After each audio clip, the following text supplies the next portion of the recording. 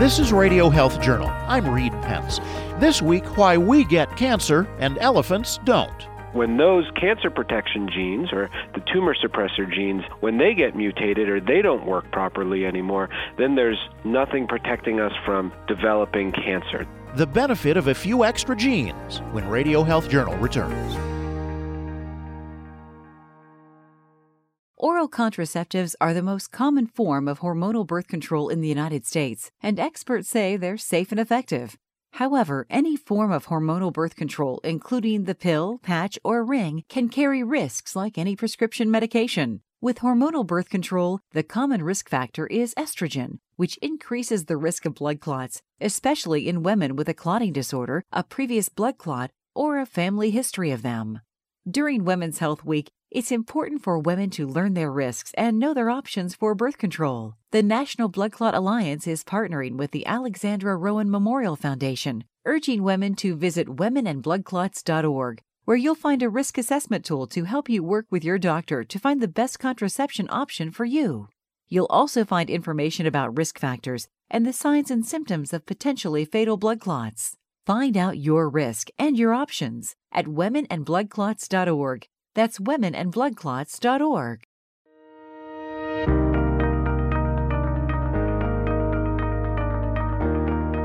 Curing cancer is the holy grail of medicine.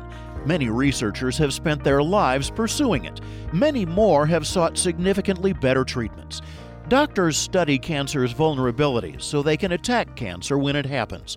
And they try to understand why cancer happens in the first place, so someday they can prevent it. Normally, cells will divide when they need to and then stop growing. In the case of cancer, though, what happens is the cells continue to divide over and over and over again, and they've lost the ability to stop growing. That's Dr. Joshua Schiffman, professor of pediatrics at the University of Utah and an investigator at the Huntsman Cancer Institute there. And eventually they become so large that they take over an organ in the body. Sometimes they spread to different locations in the body.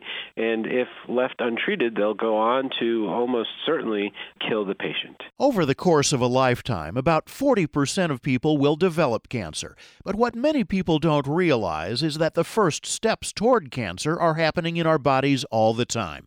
But they don't get far. Every day, just walking down the street, we are getting hundreds of thousands, if not millions of mutations, but our body is designed to actually eliminate those so that we don't go on to develop cancer. Although even so, half of all men and a third of all women will develop cancer throughout their lifetime. And as we get older, our ability to fix those mutations and the accumulation of those mutations that sneak by our DNA repair system begins to grow. And if you live long enough, there unfortunately is a pretty good chance that you may develop cancer.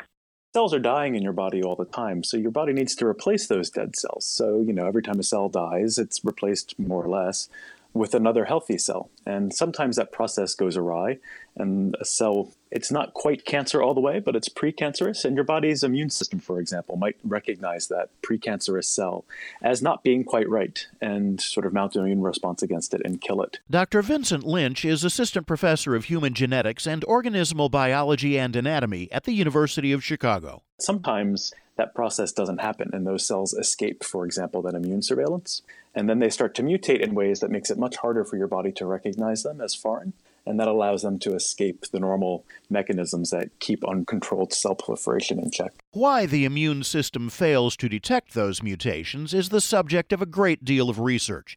As Schiffman says, age may often have something to do with it, but obviously sometimes it doesn't. Why would children get cancer? Because this is really an interesting question, right? Why would someone so young develop cancer at such an early age? They haven't lived long enough to accumulate all of those mutations that happens in time and all of the environmental exposure. So we believe that there's a strong genetic component that contributes to the risk of childhood cancer, and we're trying to understand exactly what that component is. Schiffman says a few children have a genetically weakened immune system. Their DNA repair mechanisms are themselves mutated, so their rate of developing cancer is very high. When cancer develops in any of us, a similar failure has occurred. There are over 22,000 different genes that we have as humans, and each gene has a very specific job. And if those genes get altered, changed, or mutated, then the instructions that those genes code no longer can be read, and that gene can't perform its job. And some of these genes, their job really is only to protect us from cancer. And if you start losing those genes, then you've lost your protection for cancer. Lynch and Schiffman say one of the principal cancer protection genes in the body is called P53 or TP53. It's so important that some people call it the guardian of the genome. When a cell starts to go awry, when a cell starts to have a mutation or turn into a pre-cancer, so that there's a spelling mistake in its DNA, P53 shows up on the scene and helps to fix it. It's almost like a big spell checker. So basically, it's hanging out in your cell all the time, doing nothing. And then if your cell experiences DNA damage, it does two things. It starts a stopwatch, which gives the cell time to repair the damage. So normally cells are dividing, and it stops the cell from dividing until the damage is repaired. The thing is, it's counting. It's not giving the cell an infinite amount of time to repair the damage. If it takes too long to repair the damage, it causes the cell to kill itself. And sort of the biological rationale there is, if there's only a little bit of damage, your cell can probably repair that without there being much of a side effect. But if there's a lot of damage, chances are the cell isn't going to be able to repair all of that damage very faithfully. So it can repair some of the damage correctly, but some of the damage may escape that repair. And if that's the case, it's better to just kill the cell. But when those cancer protection genes or the tumor suppressor genes, when they get mutated or they don't work properly anymore, then there's nothing protecting us from developing cancer. The cells have lost their first line of defense. Some animals, however, have a first line of defense that seems to never fail. For example, only about 3% of elephants ever get cancer, and Schiffman and Lynch say that flies in the face of what you'd expect of a large animal. Elephants are 100 times the size of people. That means they have 100 times as many cells, which is actually, if you think about it, 100 times as many chances for randomly developing those mutations. Not only that, elephants live quite a long time. They live 50, 60, sometimes 70 years. That many cells dividing decade after decade after decade, just by chance alone, all elephants should actually be dropping dead of cancer, but they almost never do. There's no relation between body size and the incidence of developing cancer. And on one level, the answer is really simple. These big things have just evolved ways to reduce their cancer risk. And on another level, the answer is really complicated. It's, well, okay, how are they doing that? How they're doing that has been the subject of both Schiffman and Lynch's research examining the elephant genome. Their separate studies in the Journal of the American Medical Association and the journal eLife show that the answer is pretty clear. Instead of 2 copies of that P53 gene we were talking about, all humans have 2 copies, one from their mother, one from their father. Instead of 2 copies to protect them from cancer, elephants had 40 copies, so 20 times as many copies as people. That could create in elephants a theoretically nearly fail-safe cancer surveillance system. One way that an organism could increase its cancer resistance is just have lots of extra copies of P53. So if one of them becomes mutated and non-functional, there's backup redundant copies that can take over the role of the normal copy. Lynch found extra P53 genes in skin cells of both Asian and African elephants from the San Diego Zoo. Schiffman took a similar route, seeking elephant blood cells. I found myself at the local Utah Hogle Zoo.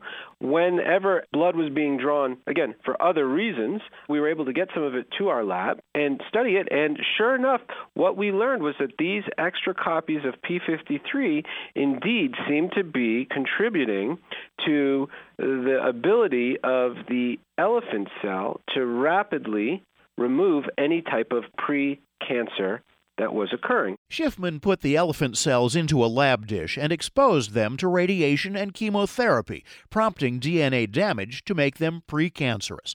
And he did the same thing with human cells to compare how they worked. And what we found was that always the elephant cells were much more sensitive to the DNA damage. They were able to eliminate those cells with the cancer in it much more quickly. And we were able to demonstrate that the way they were doing that was they were activating this P53 system of cell death.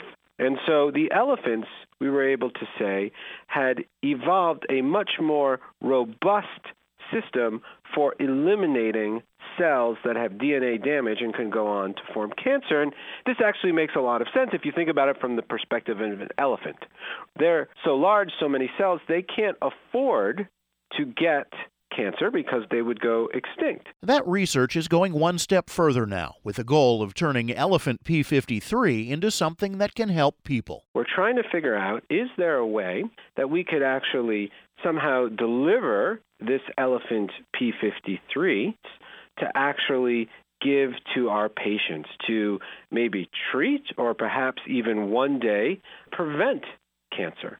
And this is the focus of our efforts right now. And what's the best way to get the elephant P53 into a human cancer cell in a dish, and then eventually to go on and maybe in the future, who knows, make a medicine that could be given to people. The research is taking a promising turn, though the results haven't yet been published. Schiffman's team has exposed 7 different kinds of human cancer cells to elephant P53 with dramatic results. The cancer cells shrivel and explode, killed by the elephant P53. Similar to if you put human P53 into a cancer cell, we're able to actually use laboratory techniques to put the elephant P53 into it and observe the effects in some of these cancer cells. And we're able to show that some of these cancer cells in a dish are actually, like you said, exploding, undergoing apoptosis. They actually shrivel up and go into that death cycle and then just basically turn into little small pieces that finally disappear. So it's really very early, but it's still very encouraging. But if extra P53 is so protective, Lynch asks, why are elephants about the only animals that have it? If this was such a great answer to solving the cancer problem, why haven't all the other animals that we looked at, and we looked at maybe 100 of them, why don't they have extra copies of P53? If this was such an easy solution to cancer resistance, they should have extra copies as well. And the fact that they don't suggests that there might be some trade-off that goes along with having extra copies of P53. And there's some experimental data from mouse models that suggest that as well. So people have been making mice have cancer for the last 20, 30 years in order to study cancer treatments. And when you make a mouse which has extra copies of P53, there are some side effects. So one of the side effects is that the males undergo reproductive senescence early, so they stop reproducing earlier than normal males. And that would seem like it could be a pretty harsh trade-off. Evolution really cares about reproduction, so it doesn't really matter if you're an organism that never gets cancer if you never have any offspring. So there are almost certainly trade-offs. Other studies that engineered extra P53 into mice show that they age quickly, at least when the P53 is turned on all the time. They didn't get cancer, but they quickly got old in other ways. That doesn't happen if mice are engineered so their P53 is active only in the presence of DNA damage.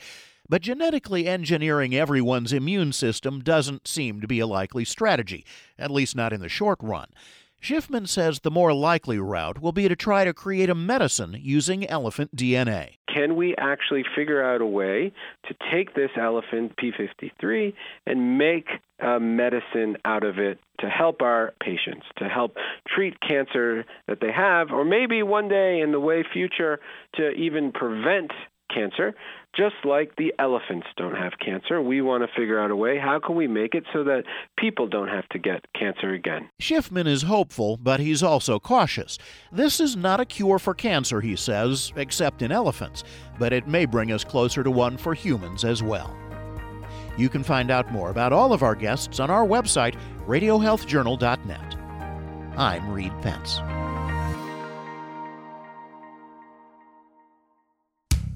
Radio Health Journal returns with medical notes in just a moment. About 54 million adults in the United States have osteoporosis or low bone density. The American College of Physicians has released a new guideline to help physicians prevent fractures in women and men who are at risk. Dr. Jack Indy is ACP's president. Two important takeaways from ACP's guideline are that physicians should treat women with osteoporosis with bisphosphonates or with denosumab, a biologic agent. ACP also recommends against using menopausal estrogen therapy or menopausal estrogen plus progestin or raloxifene for treatment. Those therapies have risks that outweigh potential benefits. Dr. Endy says evidence suggests doctors treat women with osteoporosis with drug therapy for 5 years. Continued treatment may be beneficial for some patients after reassessment. However, the guideline does not support bone density monitoring during treatment. In men with osteoporosis, doctors should prescribe bisphosphonates to reduce the risk for vertebral fracture. Find out more at acponline.org. What are you going to do with your old car? You can try selling it, you could junk it, or you can donate it to Heritage for the Blind. Your car will be towed away for free and your donation is tax deductible.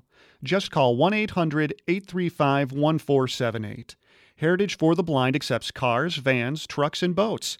It doesn't matter if your vehicle runs or not. It will be towed away for free, and you'll be supporting those that need help. Heritage for the Blind is a nonprofit organization that helps the visually impaired live fuller lives. Call right now to donate your car, and as a special thank you, you'll receive a free 3-day vacation voucher to over 50 locations.